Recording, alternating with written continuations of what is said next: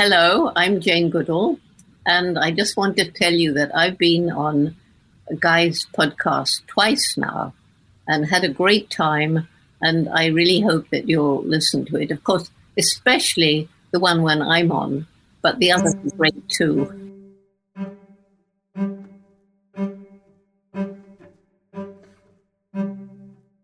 Hi, I'm Guy Kawasaki. This is the Remarkable People podcast. I'm on a mission to make you remarkable. And today, helping me is Jim Weber. Jim is the CEO of Brooks Running Company. He joined as CEO in 2001 and was the struggling brand's fourth CEO in 2 years. He is responsible for the company's remarkable turnaround. I cannot claim to be a runner, but I do know marketing. And if your brand catches the attention of Warren Buffett, you are doing something right. Brooks was a subsidiary of Buffett's Berkshire Hathaway. It caught the attention of Buffett, and he elevated Brooks to the status of an independent Berkshire Hathaway subsidiary in 2011. In 2015, Runner's World magazine named Jim one of the 9 most influential innovators in the running industry. He also earned a spot for more than 10 consecutive years on Footwear News' Power 100 list. Who should listen to this episode? Anyone interested in creating a challenger brand, as in challenging the likes of Nike. Spoiler alert, it's all about owning a segment of the market. And, by the way, cancer patients and bedwetters will also find this episode interesting. Weber received his bachelor's degree from the University of Minnesota's Carlson School of Management and his MBA with high distinction from the Tuck School of Business at Dartmouth College. Jim is the author of a new book. That's why he came on the podcast. The book is called Running with Purpose: How Brooks Outpaced Goliath Competitors to Lead the Pack. I'm Guy Kawasaki. This is Remarkable People. And now, here's the remarkable Jim Weber. In the category of TMI, I too was a bedwetter. So when I read that, I said, "Oh, man, I can relate to this guy." I remember I was going to a YMCA camp out, and my mother was telling me, "Okay, son, if you wet the bed, just don't tell anybody. Stuff everything in a plastic bag and just pretend like nothing happened." So when I read that, it was almost every day, right, Guy, growing up, and I was a stressed out kid anyway, and so that was just another element that I knew I was different on. And wow, I think it went away in 3rd or 4th grade, and I felt like a new person. Anyway, so bedwetters can win. Exactly. You can prevail. It's not the end of the world. Second piece of commonality is I love hockey. I started playing hockey at 44 because my kids started playing, and my wife told me, "I don't want you to be one of these Silicon Valley types on the sideline with your BlackBerry just looking up every once in a while. I want you involved with their lives. So you take up hockey too." And I'll tell you, first of all, I didn't even know you had to sharpen your skates. So the first time I stepped on the ice with sharpened skates, it was like, oh my God, this is the world's greatest sport. Is so fun to play, right? It has everything, Guy. And I obviously grew up skating. I just love to skate, the fluidity of it. Anyway, It's an incredible sport to play. And it's fun to watch, but it's even more fun to play. And I have 3 boys, and one of my sons got really into it as well. So it was fun to share that with him. One of my boys kept playing it, and he played semi-pro hockey for the Sydney Bears in Sydney, Australia. And about, it must have been 10 years ago, I played in the Lake Nokomis pond hockey tournament. And, oh, my God, what's wrong with you people in Minnesota? My God. What a scene that is, right, Guy? Rinks as far as you can see. Yeah. Everybody's out there in their hats and caps and sticks. Oh, good 20 for below. you. 20 below. I am still recovering. I'm still recovering from that experience. I never got used, truthfully, to below 0 weather. It's always just brutally cold, and I don't miss it, I have to say. So my podcast is called Remarkable People, and you know how your purpose is inspire to run? My purpose is inspire people to be remarkable. So That's what I do. Awesome. I love the purpose. It's wonderful. You may be just the world's greatest expert on this. Is what does it take to turn a company around? The first 3 businesses I ran, Guy, were turnarounds. And I thought to a degree I was well prepared for it because I love strategy. I was at Pillsbury. I was a commercial investment banker for a while, and seeing businesses succeed or struggle, solving the puzzle for their strategy, how they competed in their category and their industry, I just loved it. It was this amazing puzzle to solve. And of course, business education, MBA, you're just tuned to be an analyst and a strategist and an investment oriented student of what made a business tick. So when I finally got the keys to a wheel to a company, I was so excited. And they were all turnarounds. They were all repositionings. And in so many ways, if you're coming in from the outside and you get hired as a CEO, oftentimes it's because things aren't really right. They're really not working that well.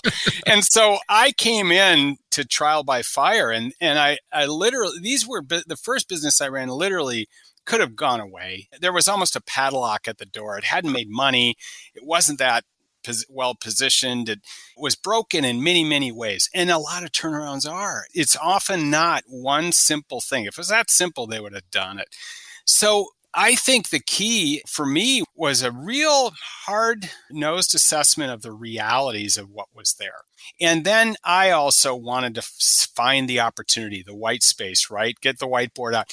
Where could we play? Where could we fit? And so I've come to be a sort of a challenger brand person because I've come into these underdeveloped or troubled brands and businesses that didn't have a successful game plan. They didn't have a roadmap. And, I don't think there's a simple answer, but I love to solve the puzzle of how to succeed, how to compete, where could we go, where was the white space, what customer groups, how do you do that? And then really look at the business from every aspect. And sometimes there was too many resources or costs in certain areas. Other times there wasn't a capability in a key area that wasn't good enough. I love product. I love brands. I feel so fortunate because obviously my 4th business that I ran in my career was Brooks, and I have the best job in the world. This is how I feel. I feel so fortunate.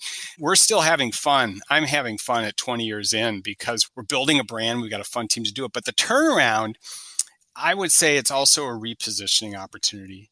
Every one of them are, right? In most cases, in the ones that I've experienced, they had to be repositioned and refocused because maybe they're focused on too many things. Maybe they just weren't executing against the biggest opportunity and focus that they had. I think it's such a combination of those things, but they're almost always, in my experience, in the consumer side, repositionings. I don't think I'm stretching this too far from the truth, but I work for Apple. And Apple, in my humble opinion, had a superior computer, but it was getting killed by IBM and the clones. And yet, after much tribulation, it grabbed a profitable slice, and the rest is history. So I think that, in a sense, Apple and IBM is like you and Nike.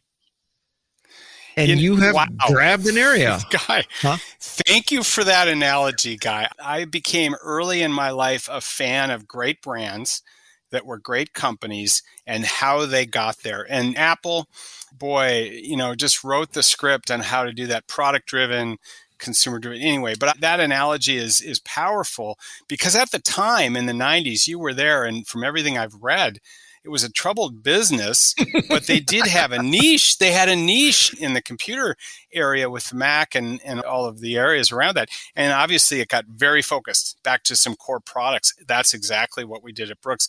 We weren't going to play good, better, best. We weren't going to play broad across the field of athletic and court shoes, basketball, obviously running and cross-training and all that. We were going to do one thing, and we were going to try to do it better than anybody else. In that sense, we've had similar success in our space of defining customer trust and affinity in that space.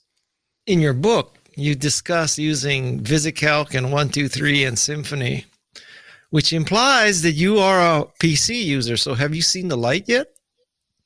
Oh, I've seen the light. I have so many Apple products. Okay. I am so deep into the Apple ecosystem, and I love it. I just love Apple products. But you mentioned VisiCalc. I got the first PC that was at the largest bank in Minneapolis at the time, Norwest, which is now Wells Fargo.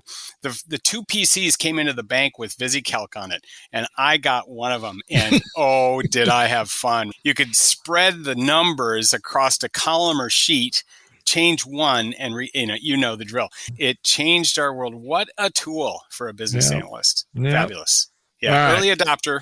So now, Mr. Challenger brand, what's the gist of how you compete with a larger brand, or maybe specifically, how do you compete with a Nike?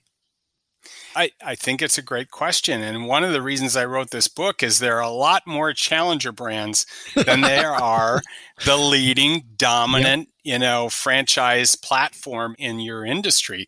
And almost every industry has those players, right? So I love the challenge of how do you find space to create affinity with a customer that if you take care of it, you can nurture it. And I don't believe you can own the customer, but you can hold on and create loyalty, and you're going to be their brand. You're going to create affinity and connection. And I've been in sports for a long time. We both played a little bit of hockey, but I started running in my 20s when I quit playing competitive hockey. I loved running, and running is a unique sport because it transcends the sport. It's one of maybe the original sports of all time in track and field, cross country, the Olympic level, road racing, trail, ultra, etc. But for millions of people, it's more than just a sport. It's an investment in yourself. It's health, wellness, and fitness. So we looked at the athletic footwear and apparel category, which Brooks had competed in for 90 years at every price point. And good, better, best, the truth of the matter is an athletic guy, most of the product never goes for a run. It's family footwear, it's casual footwear, it's lifestyle footwear. We're in the footwear and apparel business, and it's personal expression for you and who you are. But at the core, on the sports side, you want it to work at mile 5, at mile 2, at mile 25. And so we decided that we were going to build equipment. We were going to build gear. And if we could do that well, the frequent runner, the runner that bought 2 to 3 pairs a year because they were running 20, 30 miles or more a week, that runner knew 20 miles into the shoe whether they'd ever buy it again. And so we just decided that running was big enough that we could survive. We knew it was about survival at that point. We were just trying to carve out enough customers and get some loyalty going with good products at good margins that they valued so that we could survive. But I think that's where it began. And to this day, as we talk about our strengths and what makes us tick versus all the great brands in our industry with Nike, is one of the greatest brands ever built. I don't mind saying that in public because everybody that's ever played a sport gets it. Epic athletic achievement and breaking the tape and standing on the podium, the gold, right? And so we all get that. But there's a whole layer from the podium on down to your first run out your back door when you're trying to get back into shape. And we're celebrating everybody's run. We're celebrating Josh Kerr, who just won the bronze medal in Tokyo at the Olympics in the 1500 meter. We're celebrating him, and we're celebrating everybody that's running their first 5K. So that positioning 20 years ago, Guy, that was very different, especially from the market leader Nike. And so we just felt that if we could celebrate everybody's run with performance gear, with the right people, we can build the best training shoes in the world for runners, because that's all we do. And we're engineering materials at the molecular level that are perfect for just what a running shoe needs, not a basketball shoe, not a court shoe. But I think all of that led to the first big choice we made was the customer focus. And that's why I think about so many brands. We've gone to retailers and say, you're going to have to go down channel to grow because you're investors and everybody's going to want you to be bigger and grow. And the retailers want more. If you're being successful here, give us these price points and these price points. And you could do more. Why don't you guys do basketball? Why don't you do all these other shoes? We get those questions all the time, but we're still not number one in running, Guy. We're now, we believe, the number 2 brand in the U.S. Nike's still number 1 with runners, but we're on their heels. And that we've achieved over 20 years with intensity of customer focus. So I think the key to us is we picked a big category. So we've had 20 years of fun focusing on this customer, and we still have a long way to go. So I think that choice, that customer choice, has been the key to us. And I'm rambling a bit, Guy, but we saw in the pandemic because in March 2020, when all the stores closed, all the demand signals went away. And inventory is big in apparel and footwear, right? We all had millions of dollars of product coming, into the marketplace, and none of the stores were open. So no one had consumer signals. But you know what? 8 weeks into the pandemic, we could see people running. We could see shoe demand on digital. We turned our supply chain all back on.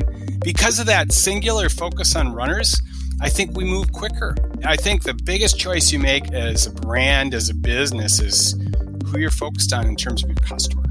That's the one we've never looked back on.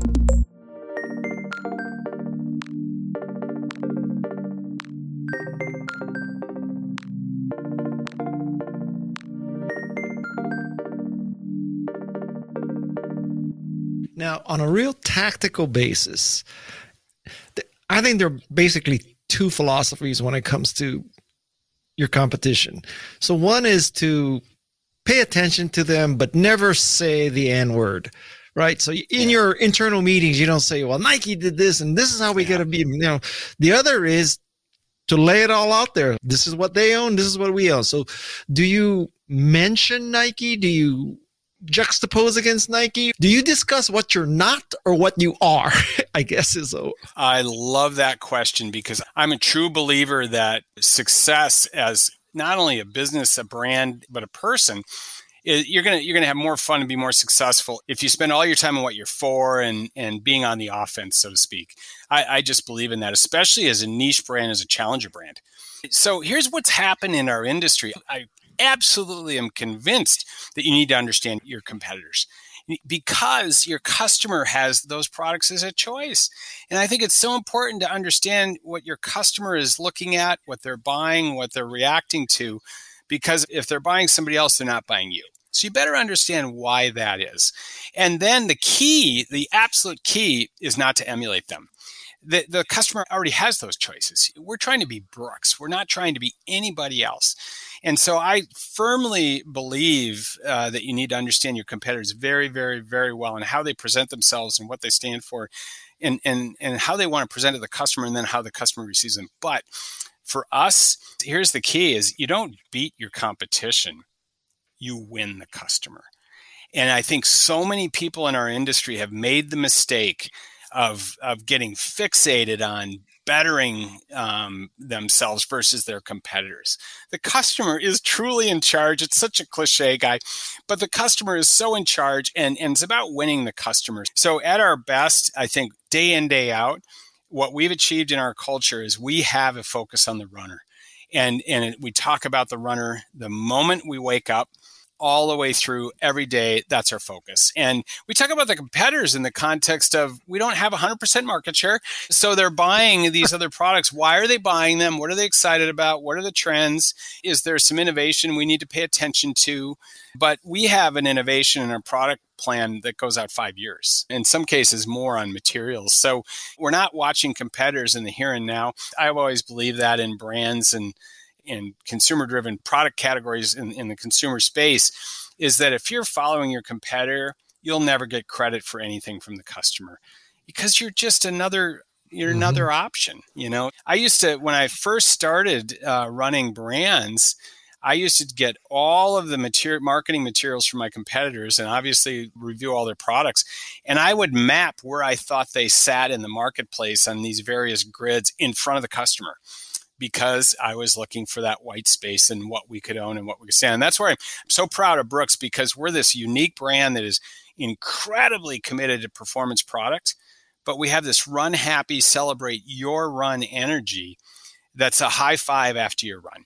No matter if it's your first 5K or your 15th marathon, that's the energy our brand has. And it's pretty unique in our space, but we think it's more than on trend. It's a center of the sport of running. What if you did a mapping and honestly you discovered there is no white space? Then do you develop a strategy to kick somebody out? It's interesting, Guy. I think that I used to joke often over the last 2 decades with Brooks is if running ever goes south and ceases to exist, we are in deep trouble. So the way I would describe it, I think I'm old enough to remember rollerblading. And coming from hockey, when the rollerblade thing hit, I completely got it. It was an opportunity to skate all year long on the sidewalks and streets. But we all know now in the late 80s and early 90s, rollerblading boomed and then it just busted. And so I watched those businesses just go from being, on the top of the heap and the shiny thing that everyone was looking at with huge valuations. We see this all the time, right? And then literally all of the businesses were in trouble 3 years later, and many of them ceased to exist. So that's a lesson. I think what I feel so excited about is we're anchored in the lifestyle of run. Now, what happens is innovation and preferences change and evolve. Some things are timeless. We found out that cushioning is timeless, but there was a whole barefoot phenomenon that came through our category, and it created a lot of great discussion. There was not a lot of science around it. It, I think, put all of us literally back on our heels, and we went back into the labs. But out of that came a lot of innovation. Some of it stuck, and 3 years later, the customer was still appreciating and rebuying. Some of it didn't, like the pure barefoot shoes for most people were painful. And the truth is, cushioning is timeless, Guy. So I think if you'd put all your focus on a barefoot-inspired minimalist shoe in 2010 to ride that wave, you'd be out of business 3 years later. So there are cycles that come through, and I think that's why the focus on the customer in these latent needs and just unspoken needs and really understanding their experience, some of it that's hard for them to articulate, and what they're looking for and what they appreciate helps you to innovate 3 years down the road, because you'll never get it from a focus group. They're never going to design your product for you. If you're that ingrained in why and how they run and the reasons for, you can stay with them. But it isn't a given. It isn't a given. I would say that your quote unquote moat is your focus on performance shoes. Would you say that now, with the success you have, that the serious runner is part of the moat, that they're part of your defense against brands that are not focused on performance running? Yeah, here's how I would describe it is I talk about in my book that I literally had always dreamed about being in a large platform business with network effects and monthly subscription revenue and tied to, but I haven't been. So when I got to Brooks, I immediately saw that the hardest customer to get was the frequent runner that had always run. If they have their way, they're always going to run. And they're putting 20 plus miles in a week. And their worst day is when they get injured and they can't run. And those people were buying 2.6 pairs of shoes a year. So from day one, we challenged ourselves as that's the runner. We have to win them.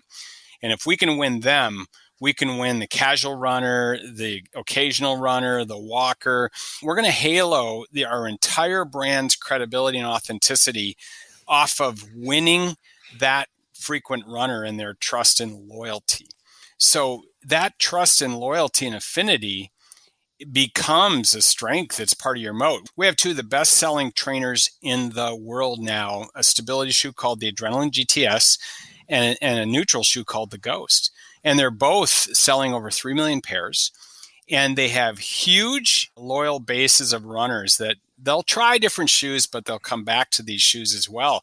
And they'll buy them again and again and again. So we can lose that if we don't continue to innovate and keep the fit, feel, and ride of these shoes where the runner trusts them. They'll go somewhere else. But that loyalty in that core running market is absolutely, I would call it proof that we have somewhat of a moat. They aren't the moat because I don't take them for granted. I think you have to earn them every shoe. And if you ask a female runner, would they rather run barefoot or without a bra? They choose the bra. So sports bra, run bra is a piece of equipment for women. So that's where we begin from head to toe. Jackets, the same thing. We know we have to earn that frequent runner. And that's credibility. They're the ultimate key influencer in running. So if that credibility can halo for our brand elsewhere. So in a way, you're right. Performance product is a huge part of our moat, but it's that trust and loyalty that we build around it with runners that really is the proof of it. How are you threading direct to consumer e-commerce, your own retail stores? I think you still have them, and your resellers. Aren't they cannibalistic? This is a great topic that, boy, have we lived it with the entry of Amazon and its power and cloud in every category. And we've thought really deeply about it. And first and foremost, we're selling premium products and gear. And the right shoe for me isn't necessarily the right shoe for you. So it's really about the runner finding the right shoe for them. That's why we exist, because people are different. And we've done a lot of research on the mechanics of human motion. And everyone has natural habitual joint motion, the way your body wants to run. And so keeping you in that motion pattern is critical, and shoes matter. So long story short, it's about the right shoes. So if that's the case, retail presentation and digital storytelling and helping people find the right shoe is critical for us. And we're at premium prices. Our shoes really start around $100, and our best sellers are in the $130, $140, and we go all the way up to $160 to $200. But of the major brands, we have the highest average price by far, because we don't do mid and low price shoes. So when you put all that together, we're a premium brand. And so we want to present it in a premium way. So between a very disciplined retail strategy, we've had the same retail strategy for literally almost 20 years, sporting goods and specialty running shops, and quality digital sellers from Zappos. We have to approach Amazon through Marketplace, because Amazon isn't brand driven, they're consumer driven and they're price driven. So to be presented as a brand, we go into Amazon through Marketplace partners of our best retailers. And we have about 20 of them set up. So what all that means is we have one face to the consumer with all of our products, consistent storytelling, and we're selling at full price. We're a full price brand. We're not a discount brand. And to be able to innovate and create the experiences and service levels, that's critical. But what I love, Guy, is that I think the closed ecosystem brands and controlling that whole relationship at direct to consumer, it's powerful. And there's so many fabulous brands, even in our space, that have closed ecosystems and are direct to consumers. But we believe that running is so big, it's so diverse, and there's so many different types of customers that you need to be where the runner is. There's 50 million people that run for fitness in the United States, 150 million people globally. And there's another 40 or 50 million walkers. It's a huge category. So we don't think you can be number one with runners by being a closed ecosystem, consumer direct only brand. We think you have to be multi-channel. So here's what we've done. We're really good at both. And I'm so proud of that. We're a really good wholesale partner for retailers, maybe the best. We partner with the best retailers in run, from sporting goods on down through specialty run. That's everyone from Fleet Feet and Super Jock and Jill here in Seattle to Dick's Sporting Goods nationally and the big footprint, Zappos, and everybody that can sell premium performance running product, we're partnered with. And in most cases, we're their number one brand now. Plus, we have to have a direct conversation with the runner. So we've created a digital direct capability that's very, I think, as sophisticated as anybody. And guess what? Because we only talk to runners, we've got scale in our reach now and frequency in the conversations that we're having in the digital outreach that we're having. So we've got both bookends here. And I think, as you know, we're watching what's going on in streaming and controlling your pipes and content versus distribution and all that. We're a content company. There's no question about it, Guy. We're a content company proudly for runners. And I think as long as we can bring the best content, the best products and solutions with credibility and authenticity and trust, and we can have discipline in all of our distribution pipes and channels and our digital communications, we think we're going to win with more runners than we could ever do with a closed ecosystem. So I love those business models. They're powerful. But we're trying to execute against a big market, and multi-channel, I believe, is the only way to win there. If Big Five called you up and asked to be a reseller, would you turn it down? Yeah, because we don't have products that are really in their sweet spot. They're a good retailer. We used to do business with them when I first started at Brooks. But they're really doing that mid to low price of the whole athletic category. They've got all the brands, but it's really from about $20, $30 up to $60. We don't make a $60 shoe. We don't have product there anymore. And I think that's the focus that we've made. When we had that full line of product, we were unprofitable in those products. So we exited that, and we used to call them barbecue shoes or lawnmower shoes because that's what you did in them. Most people that are running and looking for a running shoe are not buying those products. They're investing more and spending more for a performance product because the materials are completely different. $130 shoe is not the same as an $80 shoe as a $30 shoe. The materials and the design and engineering in those materials is completely different. Is Big Five that different from REI, Foot Locker, and Dick's, where you are selling? Yeah, because I think all of the latter have had great success at selling $100, $130, $160 shoes, and the customer expects to find those products there. I think there's a huge family footwear category. When I first studied the athletic footwear and apparel category, when I dove into Brooks, the biggest segments, Guy, are between $50 and $80. Huge part of the business. And when you look at the large brands, the average price of the next 7 brands in running to us, of all the athletic brands, is $60, $70. Our average price is over $100. We have a $40 to $50 difference in average price. And that's just the product we build and also where it's sold. But I think that category is just huge, but it's family footwear, casual footwear, lifestyle footwear, sometimes kids footwear, right? And casual athletic use, but we don't believe runners shop there. And so if they did, we would want to be there.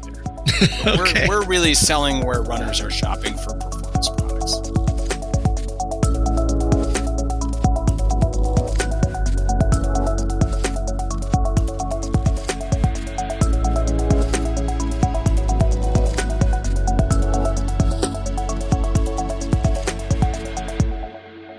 You make a really big deal about Tuck and your MBA, but that was a while ago.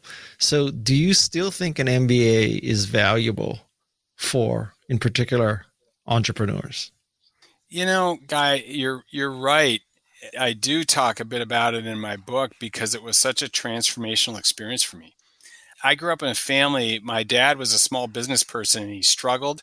He was bitter about it. He wasn't very successful. And I just wanted to learn from successful business people and figure out how to do this and be successful in business. I wrote a paper in 7th grade next to a hockey player. I wanted to be president of a company. So I kind of had a path and I got short and slow in hockey. And so here I am. But Tuck, I knew, and I wrote in that paper in 7th grade, I needed to get an MBA if I wanted to be a leader and run a company. And so I was tracking to that. And so I went to Tuck having spent a couple of years as a commercial banker. And I wanted to turn myself into a business person that could ultimately be a CEO. And so Tuck was so transformational to me. I think it is still a fantastic opportunity for someone that wants to lead in business in any way, shape, or form. And you're coming from a path, from an education or from an early work experience that you want to pivot. You've been a banker, but you don't want to be a banker. You've been maybe in a marketing path or an operations path, whatever, but you want to pivot to something more. That's what it was for me. Fantastic ROI for me. But I didn't, everybody's different. At age 26, I wouldn't have probably been successful at starting a business. And I think my first president position of running a small business was at age 30. I did okay, but I did a lot better 5 years later. I've been learning ever since. But I think that the foundation that Tuck gave me was the analytical skills to assess a business, to understand and all the elements of it, and to have a windshield. It created a windshield for me from an investor's and a CEO perspective on the entire business. And I didn't have any experience in running a business when I got the job.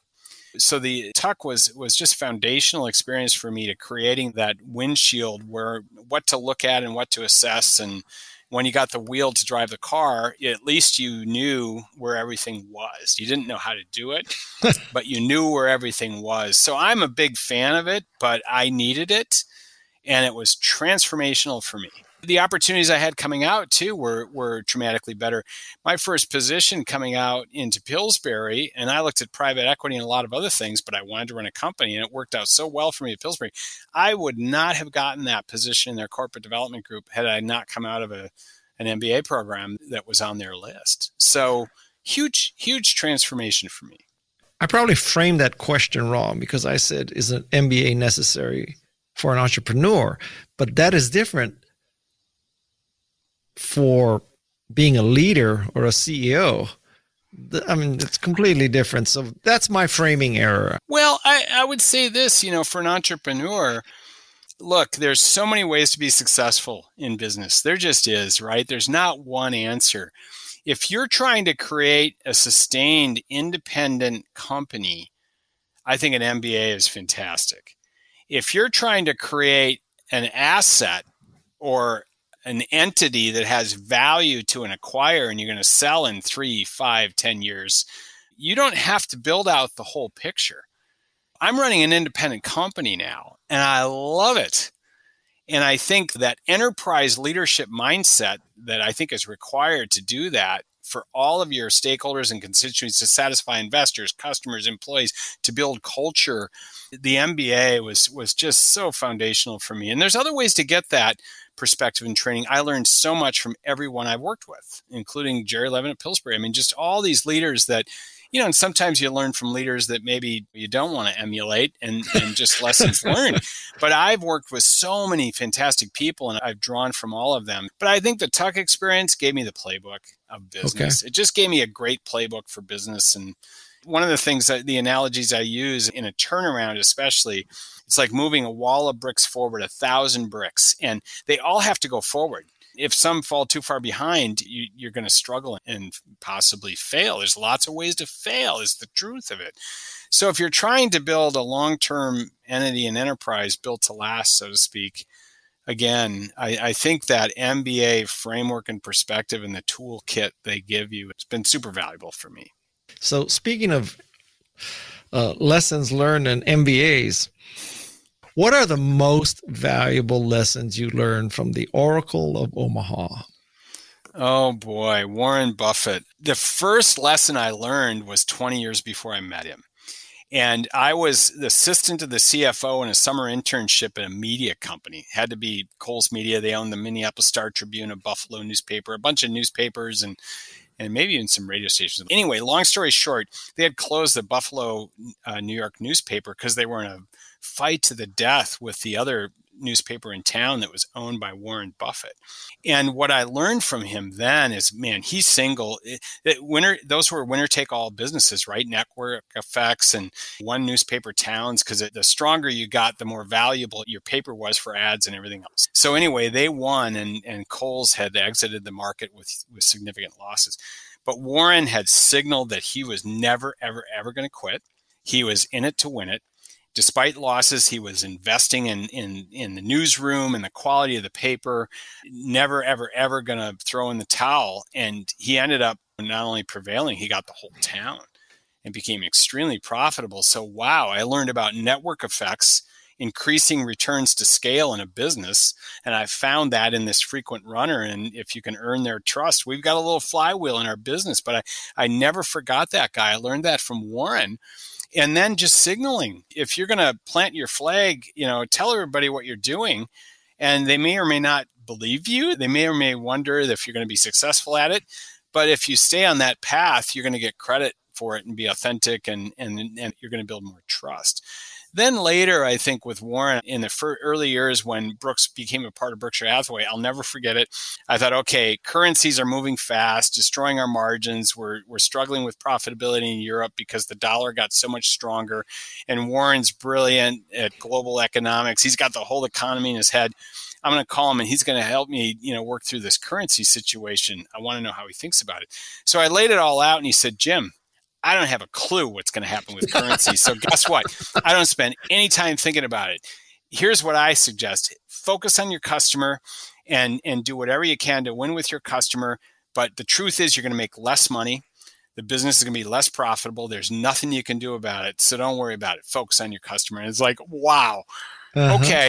That was huge for us because there was so much financial engineering going on with forward contracts and hedging and what could we do and all of that. And the truth of the matter was those were short-term bets to smooth out earnings, but they weren't long-term solutions. And so that was actually foundational for us because every crisis that we've come into that was uncontrollable outside of Brooks affecting us, we just navigated through it without losing focus on ultimately building great gear and winning runners over.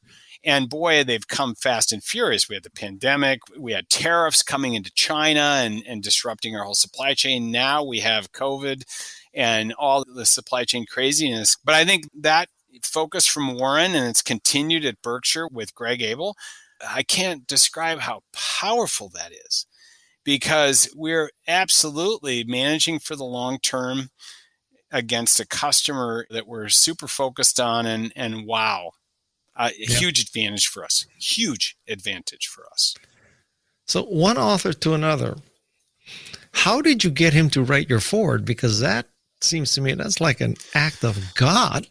Oh, Guy, actually, I didn't expect it. So the story on the book is, I think Brooks is one of the best unknown challenger brand turnaround stories. It's a David and Goliath story in our industry. We've got some cases in some of the business schools that unwrap the strategy and stuff. And so I love to talk about it. We're living it. It's just so fun and it's a great story. So I want more people to know about it. But I started writing a manuscript on my own probably 6-7 years ago, just to unpack all the hard wiring I had. I'm still going through my midlife crisis, but it was really helpful to me to unpack why I'm wired the way I am. And so I started writing, but I put it away, hadn't touched it in the last 4 or 5 years. And I met with Warren 2 years ago, and I was talking to him about trust in leaders and organizations and institutions and the degradation of trust and all this other stuff. And of course, we got caught up on Brooks and our category and the economy and everything else. And we finished the conversation. He said, Jim, Brooks is a great story. You should write a book. And that was February of 2020. And that's what I needed. So I went at it. And I started to write. And I shared with him an update on it. And I said, Warren, I got to ask if I'm going to go get a publisher on this. If I did, would you be open to writing a foreword on it? And he said, absolutely. Wow. So it wasn't a difficult ask. I didn't know what to expect, but he's been so supportive. So is Greg Abel. Berkshire has been just so in Brooks' corner. And when I love to tell this story, but he said, this is a great story. And, you write this book, I'm going to share it with everybody at Berkshire. So he's been so supportive from the beginning. Well, if 270,000 employees of Berkshire buy your book, you will have no problem. Oh, Guy, it's one of these things that I think I've been involved in a lot of organizations and a lot of conferences and speakers, and I have such a high bar. It's got to have takeaway value for the reader, right? Sure. And I hope it does. There's a great running story in here. I've learned a lot about leadership, and if somebody can take away some things about leadership from that, it's great. But the Brooks story, and as a competitive strategy story, as a purpose-driven branding story, as a culture-driven business story, is fun to tell. I think we're executing at a really high level, and I'm super proud of that. So here's the key. If there's not takeaway value, it'll be a good doorstop to keep the door open on a windy day or something. Hopefully it has value for people. I hope you'll put a flyer or a coupon in the Brooks boxes, because this is definitely a book worth reading. Well, thank you. Thank you. I'm a rookie author. Some fabulous people helped me tune it and shape it. I wrote all of it, but I've got a lot of help tuning and shaping and editing. And I just have respect for people that are really good at what they do. And I don't consider myself a great writer, but I think the story and the elements in there have a lot of value. So I'm hopeful that people can not only get into it, but get through it.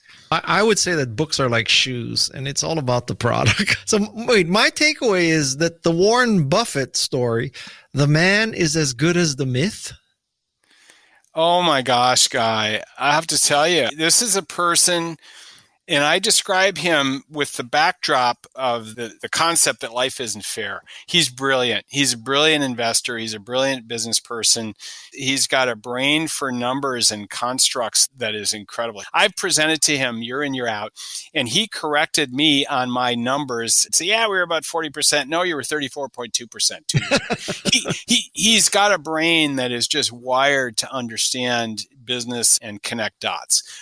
But he's an incredible people person. He's just a student of humans and human behavior and relationships and connections. He does his homework, and his empathy for people has just been stunning to me. And so, yeah, I'm humbled by just the way he carries himself as a human being, and it's been inspiring to me. But absolutely, he is all that he seems to be. That's how he operates. First meeting I had, he invited me out. The door closed. There was not one cell phone message or phone call or interruption.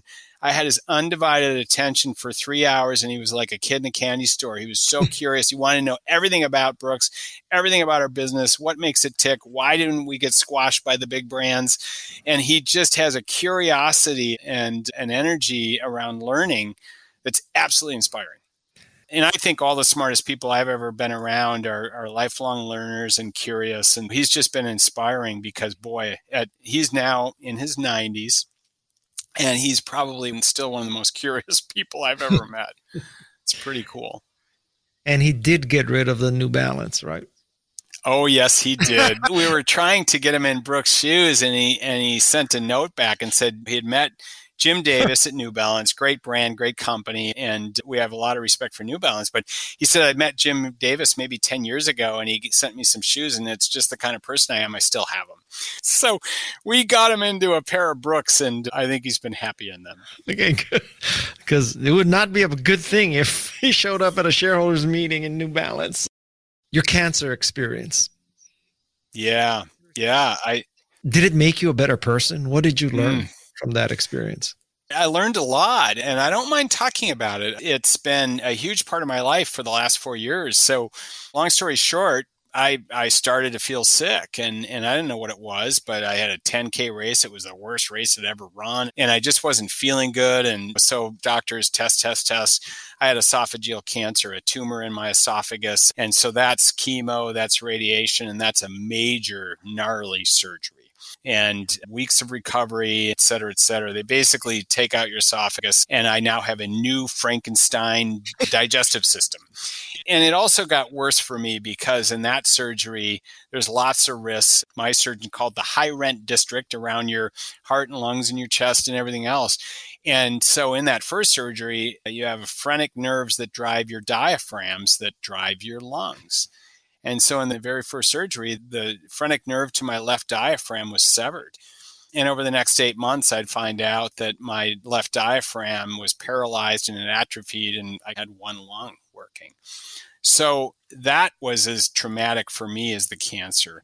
But I think here's what I've learned, Guy. I think you know, when times get tough for businesses, you anchor in on your purpose and your values and what you really believe and what your focus really is all about in your business. We've found that to be the case at Brooks, and we've oriented around our purpose and our values and our strategy and runners.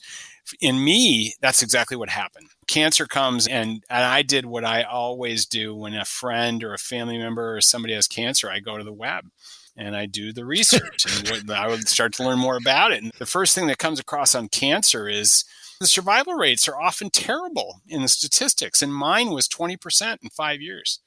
So I found out that day that I have a 1 in 5 chance of being here in 5 years. And I had 3 kids and now 4 grandkids, and my wife and I have been best friends for over 40 years. We've been married for over 35, and so your life flashes. But I quickly figured out that I didn't want to be the cancer guy. I wanted to be a CEO. I wanted to be a lapsed hockey player. I wanted to be a runner. I wanted to be a husband and a father and a grandparent. I wanted to be a CEO. I wanted to be part of this team at Brooks. That's what I valued. And so I had a lot to lose. But I also didn't want to change and pivot and completely be retired or be a golfer. And I was doing exactly what I wanted to be doing. Exactly. And so learning that I had to take what you get, and I was going to have less. I lost running. I can't sustain a running heart rate. I have a very strange, so I'm Frankenstein from the neck down, and I have a strange digestive system, and I have lots of issues that I have to deal with. But I take what I get, and I want to make the most of it every day. And I think that's what I've learned, is that you have a lot to lose in life, and you can focus on that, and you can focus on what you don't have. But I'd seen that early in my life, in my upbringing. My dad seemed to be unhappy, and I just don't want to be unhappy.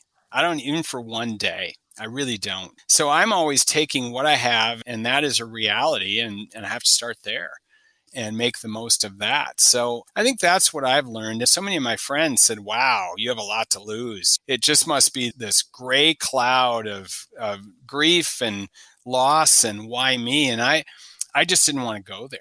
So I think everybody's different, right? But that's what I learned, is that even if I have 6 months left, I want to live those 6 months doing what I love to do, not thinking about what I can't do or what I lost. And so, that's what I've taken away from it. And that's where I am today. And my scans are clean. So I think the cancer's gone. My life is different from where I started because of my Frankenstein digestive and cardiovascular system. So I never was all that fast, but now I'm really not that fast. But I'm in the gym. I can ride a bike. I can walk, run. I can do some intervals, and I'm doing everything I can. So yeah, you learn a lot about yourself as you go through this. And I share that in the book. I think that'll be helpful maybe to some people, and I'm always glad to talk about it. But I haven't let cancer define me. That was a personal choice. I didn't want to be the cancer guy. But I do have an experience that I'm pleased to share with people because of how I processed it, and everyone's different. But I don't recommend it. Don't join the cancer club, guy. It's no fun. It's not a fun club. Okay. And I have empathy for everybody that's in it, and I'm part of it. I'm part of that club now, so I'm willing to help and engage and give my experience to anyone that is embarking on it, and I have many times. But it's just not a fun club to be a part of. Are you still friends with those friends who said that you have a lot to lose? Oh, yeah. No, okay. Yeah, because they looked at me, and when I got the diagnosis, I could see the look in my wife's face, and it was just grief and sadness, and same with my boys. And right then and there, I knew I'm going to fight this thing. I'm going to give everything I have at it because I want to be with them, and I want to be with the grandkids. But I think a lot of people were wondering, wow, the emotional body slam of all that you have to lose. And I respect that. I could go there. I could go there very easily. I could go there because I've lost running. I loved my 6-mile runs. It's my mental therapy, meditation time. It's so many things for me. I don't have that anymore. I just don't think that for me, I just can't live there. I can't be in that space. For me, it's negative, and it doesn't take you anywhere. So yeah, no, I respect it, but I've just decided I can't live in that space.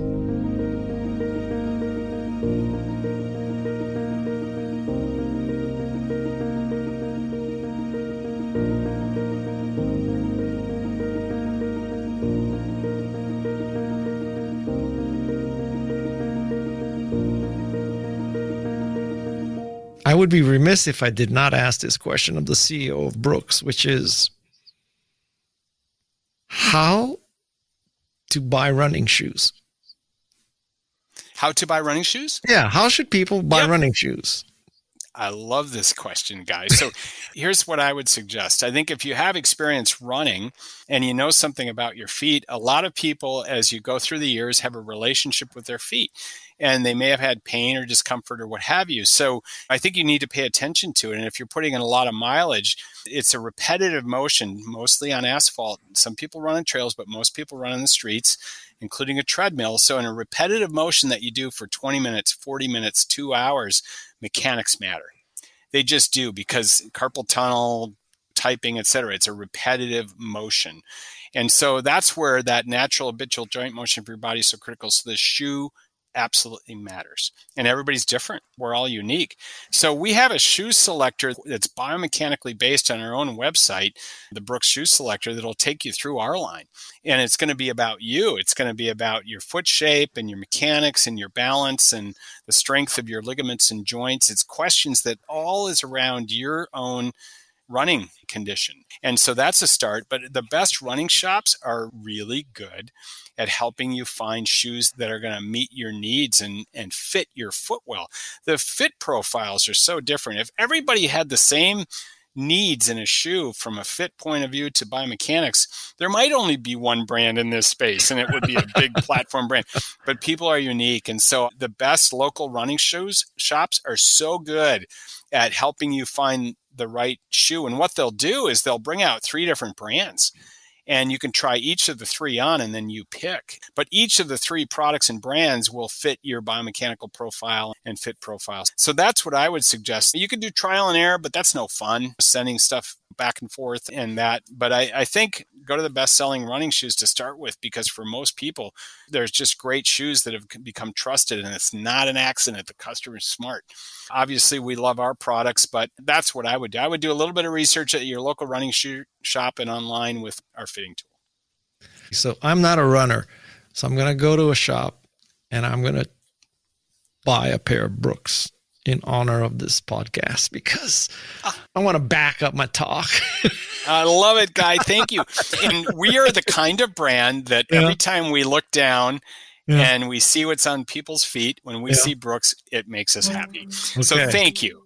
We built our brand a pair of feet at a time, and literally that's how we count it. So I appreciate that. There you have it.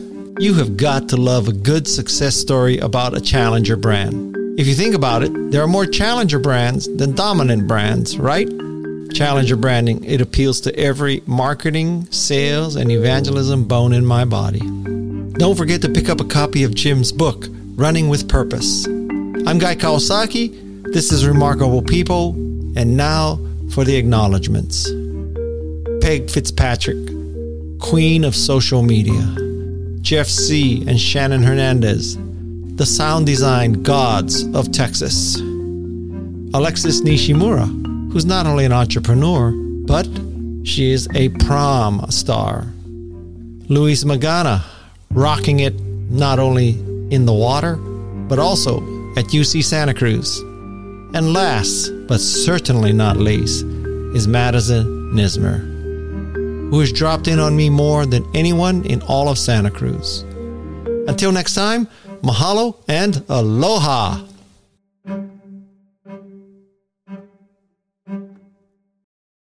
This is Remarkable People.